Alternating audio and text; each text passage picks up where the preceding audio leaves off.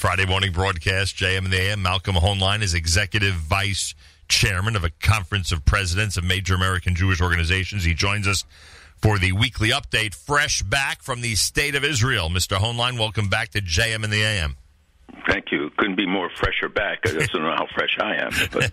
He literally just walked in the house, folks. Simple as that. And I'm sure you find as time goes on, these trips just get easier and easier, right? Of course. Yeah, if only that was true.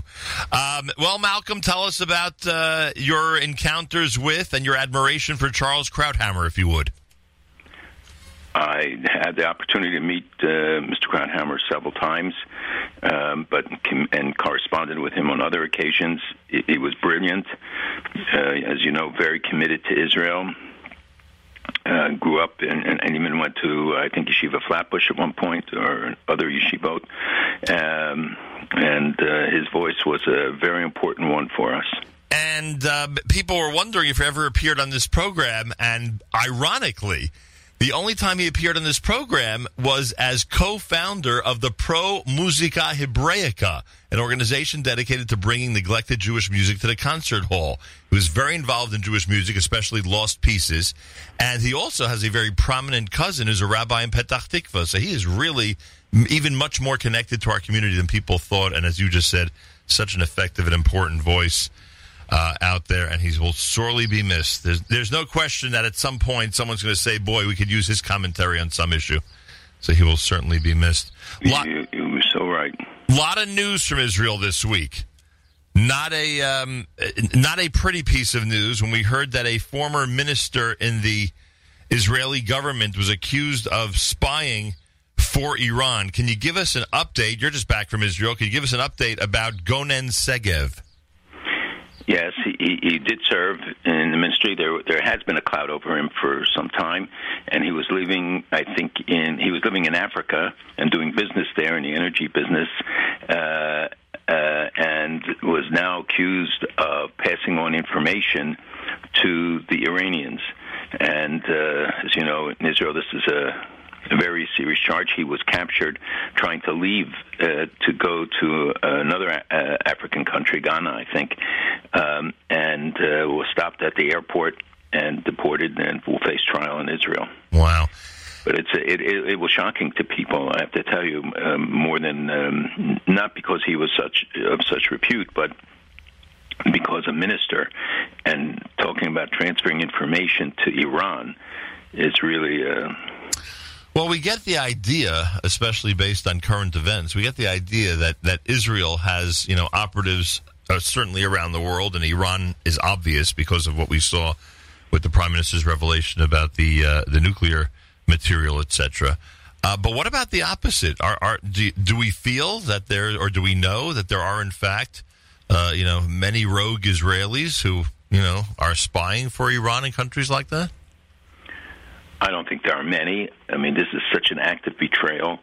It's also true of Americans. You don't see many Americans, but when you do, it becomes such a big story. You certainly don't see former members of the cabinet or former members of Congress who engage in such activity. And similarly in Israel, you have individuals who sell out their country or sell out the interests, or in his case, he's now protesting that it was really not intended to be espionage. Whatever it is, it is not a common occurrence, and it's essential that people, that the warning be sounded and people take it into account. And when somebody of that stature, or he was in government for a very short period of time, engages in this activity, it's especially shocking and gets a lot of coverage. But remember, it's a miut. It's a small minority that ever does these kind of things.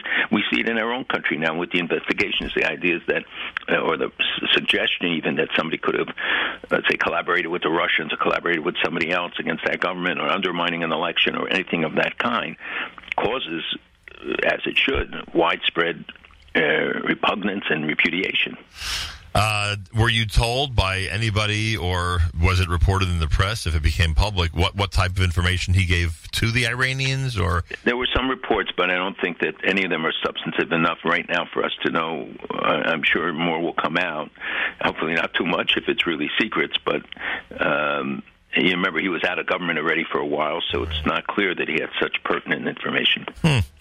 And speaking of indictments, what about Sarah Netanyahu being charged, that she being indicted on the with the charge that she charged $100,000 of meals to the state government? What kind of trouble is she in, based on what you saw in Israel? I actually saw the Prime Minister. I was with him when he got the news. Oh, my gosh. Yes, but I won't describe that. Oh, my gosh. I won't deal with that, but I will tell you that it is... I heard a lot of expressions of sympathy for them for what they were going through. I mean, you're talking about now the charges are a total of, in American currency, $100,000, and supposedly for meals that were ordered when they had a chef there, whatever. It's not... people have not seen the kind of a serious charge that rouses public indignation. I think people are sick and tired of all the investigations and the charges, and on all sides of them, for those involved and for those who are carrying it out. And it is the obligation of an attorney general, if there is corruption, to point it out. And even though he is an appointee of Netanyahu and was very close to him and served as his cabinet secretary, it takes a lot of courage to pursue this. But that's his obligation, and nobody wants us to see Israel or any other country, our own country, where corruption or any kind of misuse of state funds is tolerated. But on the other hand, does it rise to the kind of to the publicity? Although I was told that she was offered deals, where they could have made compensation, other things, and rejected it. So she's also the butt of endless jokes and endless commentary. And as I've said many times in an American regard, that once you get caught in the late night comics and all of the online supposed humor, then it's very hard to get out of it. And it really destroys a person's integrity, their image, and if she's found not guilty, this will remain. So it was clearly very disturbing to the Prime Minister. It was very disturbing to others in government. People expected it. It was not a shock. It was no surprise that it was coming, because everybody knew it was just a question of what hour. They even knew what day, by yesterday, the day before, it would come. And we'll see what the course is. The real question is what happens now regarding the Prime Minister's the investigations of the Prime Minister, I should say, and how that will be handled. And when will that news be revealed? When are those going to be? Nobody knows. First of all, you have multiple cases that are being investigated, and the question is, do any of them rise to seriousness if there's not a charge of, bribery or anything of that kind?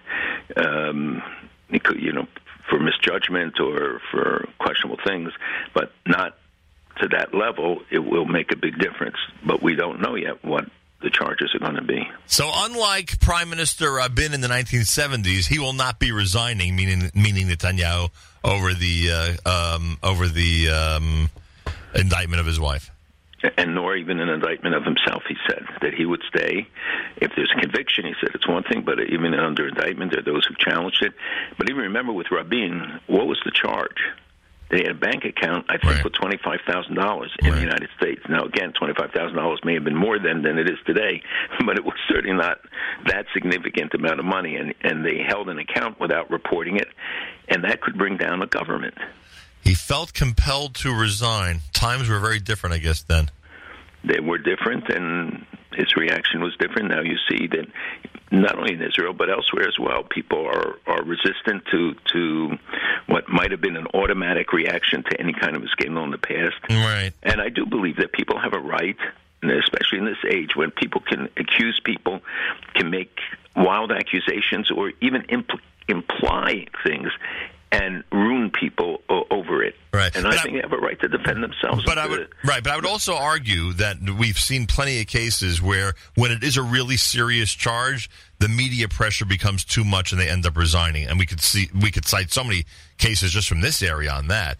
Here, again, because as you indicated, there's a degree of this case that just is not as serious as other charges. So I think he can get away with, even if it does, if they end up indicting him, I think he can get away with not resigning. And then if the process proceeds and, in fact, does, if there's a conviction or anything of that kind, we don't know what he'll actually do if there is an indictment, but he has made clear that till now that he wouldn't resign. And there are questions about what Israeli law requires. I mean, we've heard different interpretations, but I don't think he would have said that if he wasn't confident that would be allowed. And isn't it amazing that my entire theory is based on how the media treats them? It's all based on that. If the media decides to apply pressure that's just, insurmountable, then government leaders, as we've seen, will have no choice but to resign. They won't be able to resist. They won't be able to deal with the pressure. You're really talking about public opinion much more than you are talking just about the media. It's the combination, because public opinion is shaped by the media to a large degree, and it's the information that people get that determines how they will view things.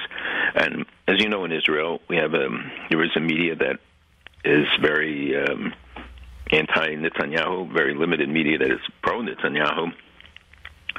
And there is also, the fatigue. There's a lot of things that when a prime minister has been in office as long as he has, but you still don't see anybody emerging. And now, there will be some shift in labor as a result of the Jewish Agency, the likely election of Buzzi Herzog to be the chairman of the Jewish Agency and opening up a position there. And will they bring Benny Gantz in, the former chief of the IDF? General Benny Gantz has been rumored to be in negotiations with labor, and the chairman of labor said that they would let him step in and be the leader of the Labor Party, and if he wins, then he'd be prime minister. If he loses, he would step out, and Gabay would go back in.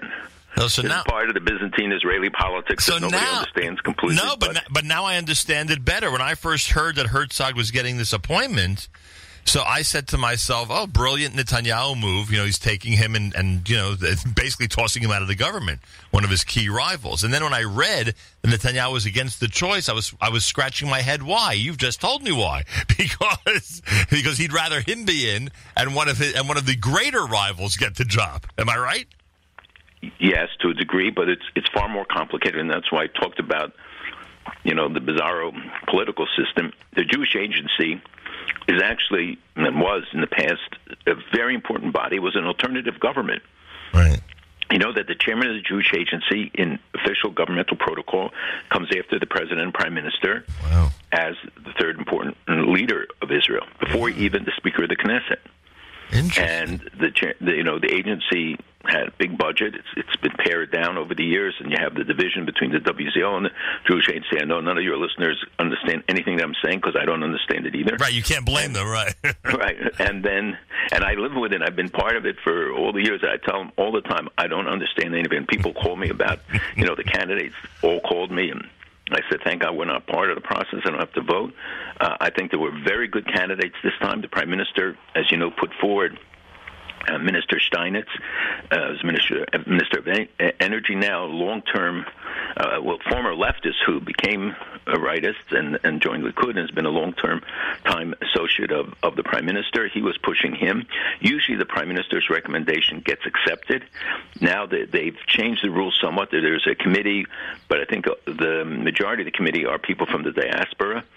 And they turned down the prime minister's nominee by a pretty overwhelming vote in favor of Herzog. Some of the other candidates were former Ambassador Ron Prosor, who many of your listeners know.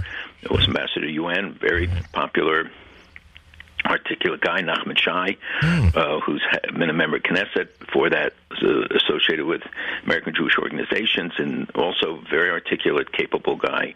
There were many in that ilk who were serious candidates, and had hearings, were interviewed, and various reasons why this one or that one wasn't accepted.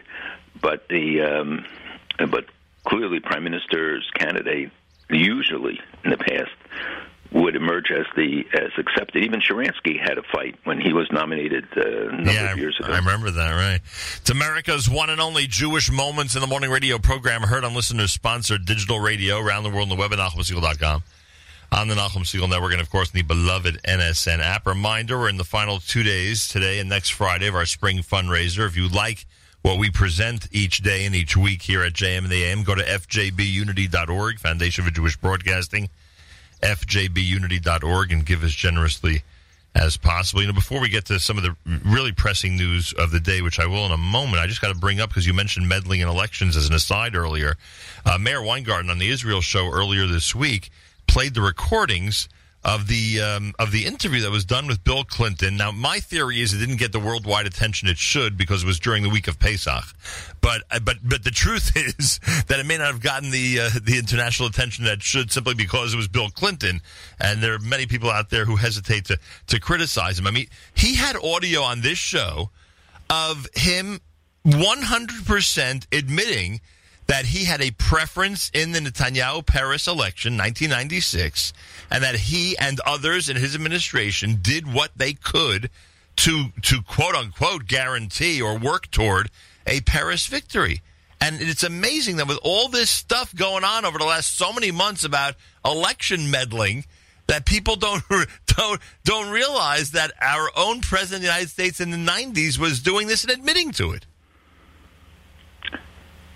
It is, I know that people were taken aback by the report. I read some accounts of it, but I have to tell you, we at that time knew a lot of it, not the degree to which perhaps they were meddling, but they certainly made their preferences clear. We knew about the tensions between Clinton and Netanyahu, and the reasons why he would have wanted to try to influence the outcome. I don't believe that there's any evidence that in fact American meddling in that or other elections actually impacted the outcome. In some cases, I know experts who have told me that they believe it has the reverse effect. Israelis don't like. They don't like to be told what to do, huh? Right. We know. I'm a surprise to you. No. we know that from our tradition. Yep. But you know that's not the point. Obviously, whether it had an effect or not is secondary. The primary thing is that the President of the United States not only expressed a preference, but really set up people to work with Israel, to work with the Peres campaign to get elected, to do what was necessary to get elected. It was the whole thing is outrageous. I think what really got us, led by Mayor in this case, was simply that it didn't get the attention of CNN, Fox News, and others. Like it didn't even make. If you Google it, you'll find it in a bunch of Israeli websites, and that's about it. I don't think people. Honestly, I don't think most people in the media who knew what was going on are that surprised. I know, Nachum, it's disturbing and all that, but surprise is not the issue. It's one of the biggest issues. What's surprising is that he would say it so blatantly, right, and acknowledge it, and not think of consequences, because I think they just accepted that it was something they did, and I don't even know how much they didn't go public with it, but we've had other presidents who have helped or try to help certain candidates in Israel, sending advisors or encouraging people to go and help them. All right. I always think that if today's administration would bring up a story like this, maybe it would have some impact because, obviously the question of election meddling is so central right now. Very essential. I agree with you. To so many stories that we read. No, I'm glad that it gets out, that people understand what is happening, and sometimes why we react to things that they don't understand why, but because we know or heard that some things were going on, pro one side or pro the other. All right, understood. All right, the United States has officially left the Human Rights Council of the UN. Is it official? It is official. That's pretty amazing. Or tell us, maybe to a layman like me, it seems amazing. You're on the inside. Is it in fact amazing, or it's not that big of a deal? I do think it's a big deal. I think that it's long overdue, not in terms of the United States, but the response to the lies and the promises that were not kept about reforming the Human Rights Council. The United States gave them one warning after another. This was not an abrupt move, as some try to portray it in the media. There was not a sudden decision all of a sudden to do this.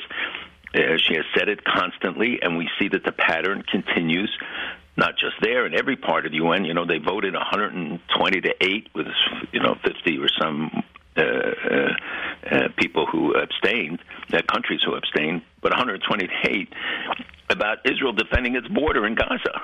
I mean, there's nothing more black and white about it, and with no condemnation of Hamas, and the American effort to get it condemned didn't get the sufficient majority for it. And so this move, I mean, if one, as you know, I've discussed it many years and many times on this program, talking about, the condemnations of Israel being greater than the number against almost all the other countries combined, Iran, Syria, etc., that the complete hijacking of these agencies, whose initial goals were very lofty and things we supported. We want a meaningful human rights council that will go after the real violators against the rights of Christians, Muslims, Jews, others. But they don't even do that effectively because they won't challenge the governments that are engaged in this activity. And the United States finally said enough is enough. They're the only country to which the Human Rights Council devotes a specific item on the agenda. I mean, all the other countries are like lumped together in one. Israel has its own item on the agenda, and that a series of resolutions and challenges to Israel's activities, everything that Israel, does. And it's an annual thing. It's not just that one time this happened. And as you know, Nikki Haley a year ago tried to get it to be changed, and right. And I have to say that there were previous administrations that tried. I think that George Bush suspended the membership in the Human Rights Council of the United States for a couple of years, and people criticized him. And we see that it's a corrupt body fulfilling virtually no purpose, a positive purpose anymore, not condemning those who really engage in human rights violations in most extreme cases, and essentially isn't just another UN body focused on Israel. Now, I don't mean to put you on the spot, and I don't know the answer, but has the Human Rights Council been there since the founding of the UN? Like, is it an invention from 10, 20 years ago? Like, what kind of history does it have? No, it's a very long history. It was established, it was one of the primary purposes of the United Nations when it was established. It did go through some reforms, and if you remember, the Obama administration, others made reference to it and said, stay in, because if you're out, then you lose a voice and a platform. Right. It has some validity. I was just going to ask you about that, yeah. But it went through reforms, and what came out was worse than what we had before. Right. All right, so now let me prepare you for what's going to happen after Shacharis tomorrow, because someone's going to walk over to you in shul and say just that. Malcolm, wouldn't it be better if the U.S. is there to defend Israel in the Human Rights Council and to leave in this, in this cloud of dust? And the answer is? No, because we've given them warning after warning. Without the presence of the United States, it loses legitimacy, regardless of what people may agree or disagree. The presence of the United States is essential for the validity of organizations, and pulling our funding from agencies, pulling our support really matters. And I think that this demeans the body, and it puts the pressure on the others, and the Europeans and others, to say, how do you justify your staying there? Let's see how they justify it, if they're going to change their votes, if they're going to see a different Human Rights Council. My bet is you can't change it. What was the report from the meeting of Prime Minister Netanyahu and King Abdullah this week? Any substance to that?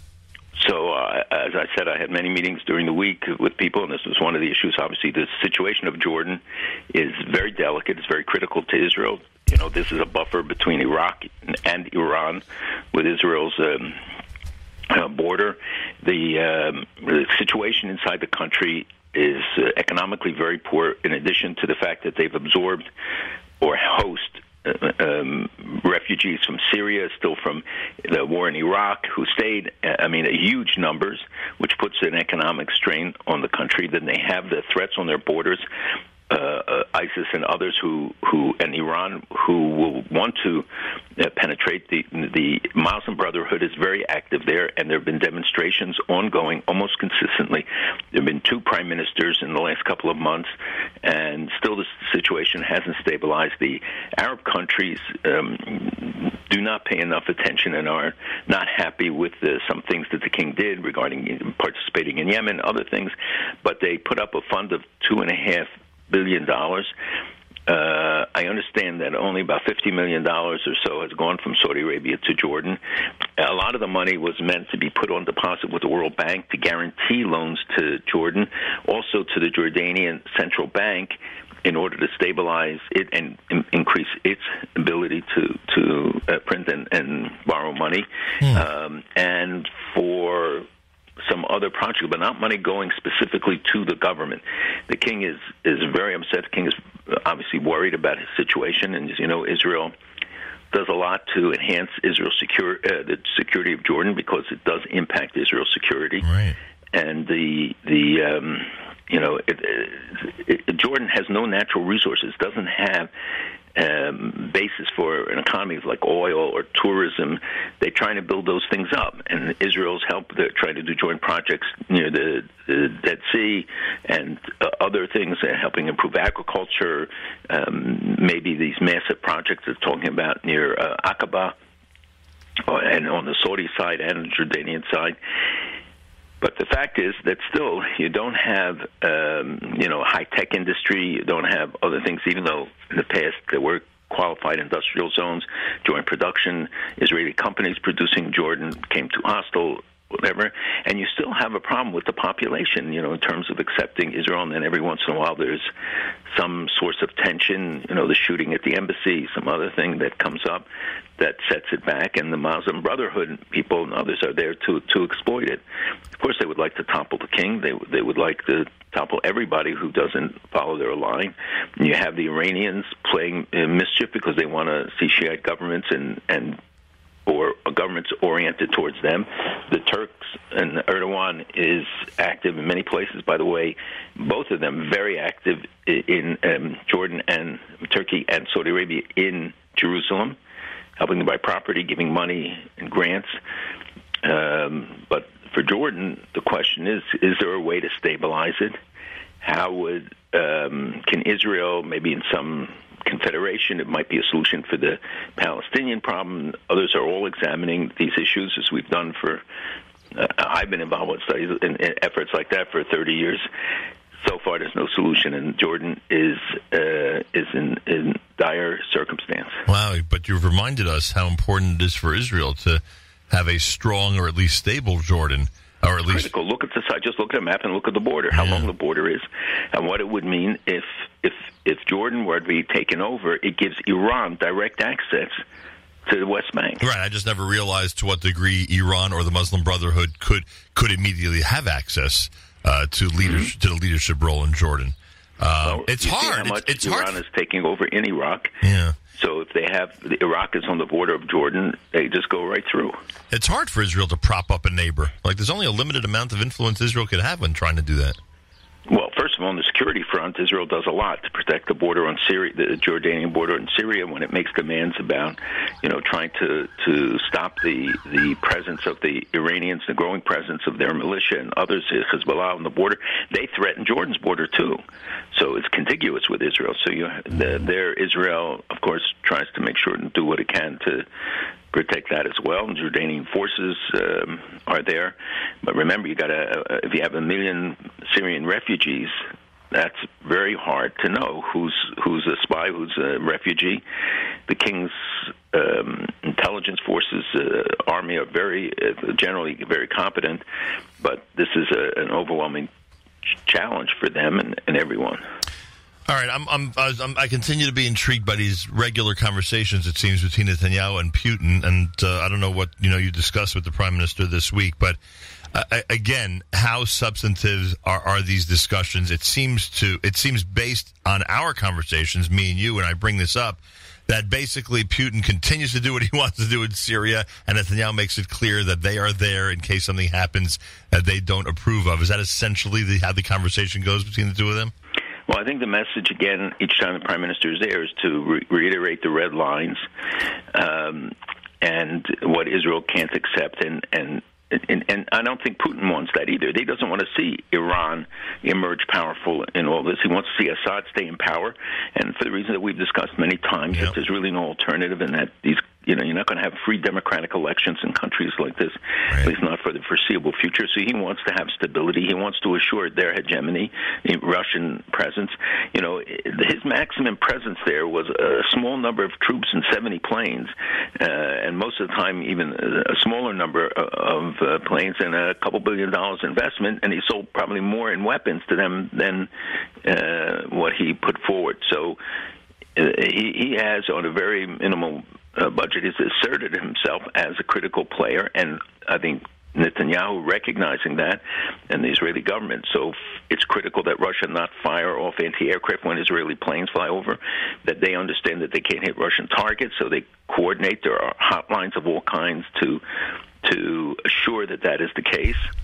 And his meetings with Putin are to bolster and to reinforce that Israel cannot accept the growing presence of the militia, and we heard that the militias, maybe 10,000, other estimates go to 50,000, 80,000, but even at 10,000 of them, and I don't know, 7,000, 8,000 Hezbollah guys, that they were putting on the Syrian army uniforms to be able to stay there because they were all banned. Iranian militia are not supposed to be near Israel's borders, so they were putting on Syrian military uniforms in order to cover their presence near Dara and other areas, and they want to be within quick striking distance of the Israel border.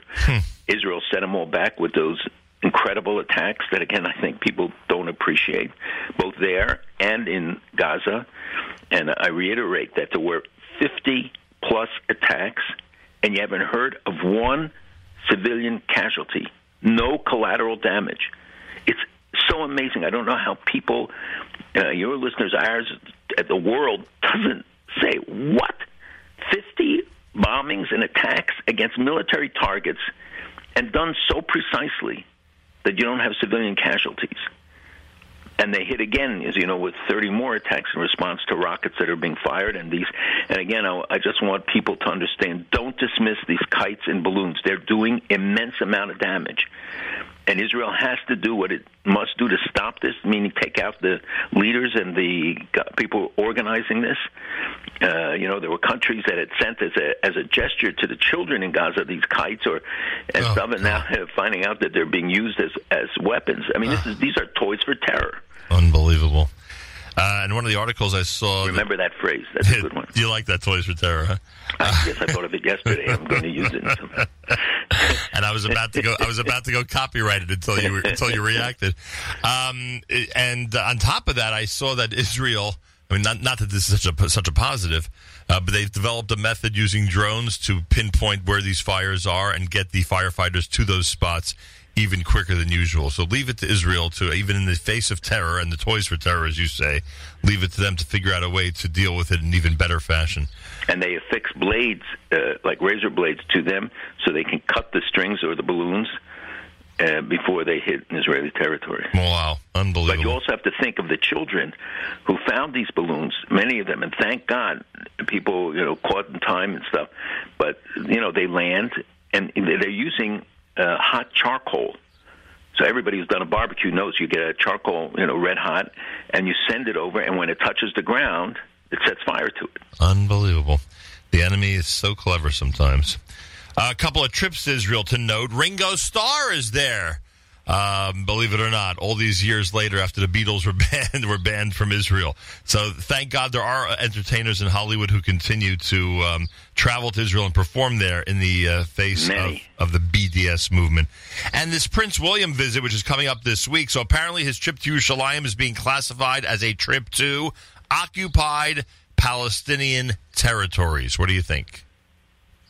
You know that the British Foreign Service is, how qualified they are in dealing with world affairs.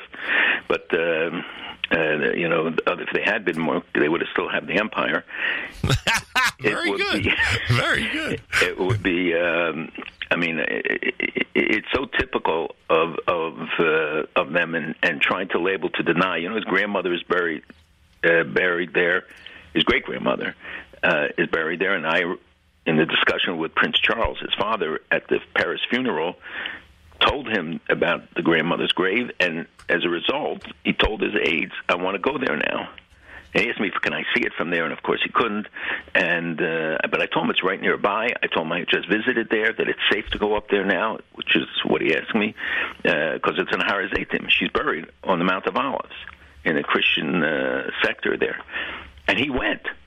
And, of course, 10 Downing Street went crazy. Thank God they did not know who told them to go.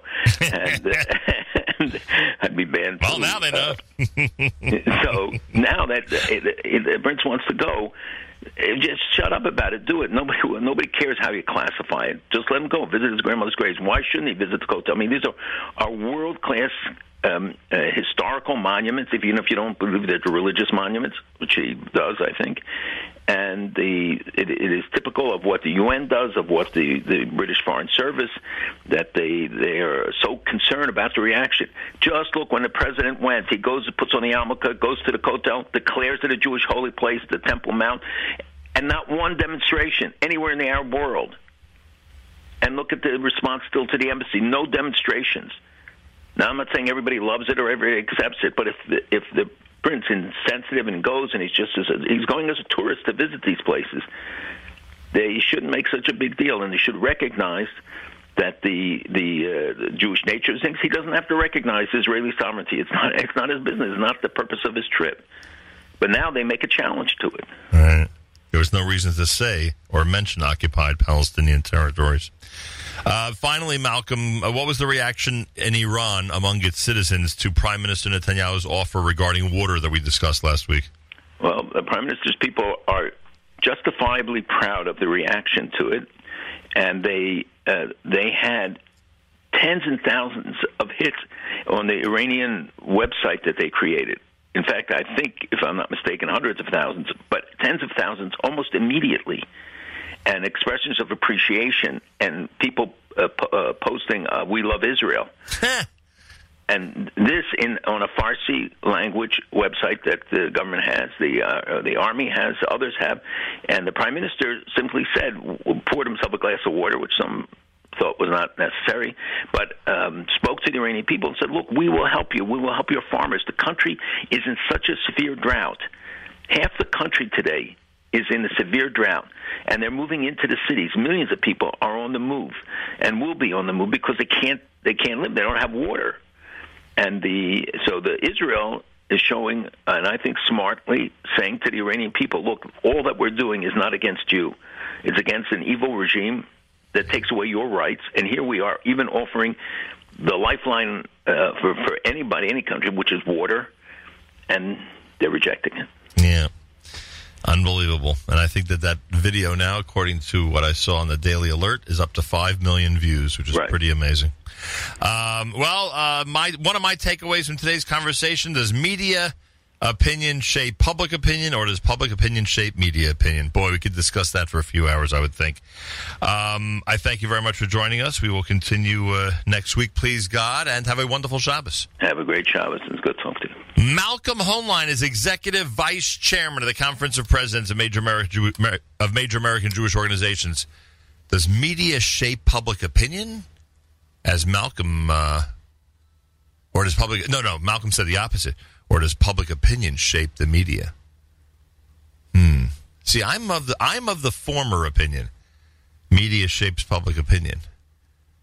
Malcolm seemed to indicate that public opinion has a major role in what the media then reports and demands of its, leaders, et cetera, i.e. the media pressure when it comes to getting a public official to resign.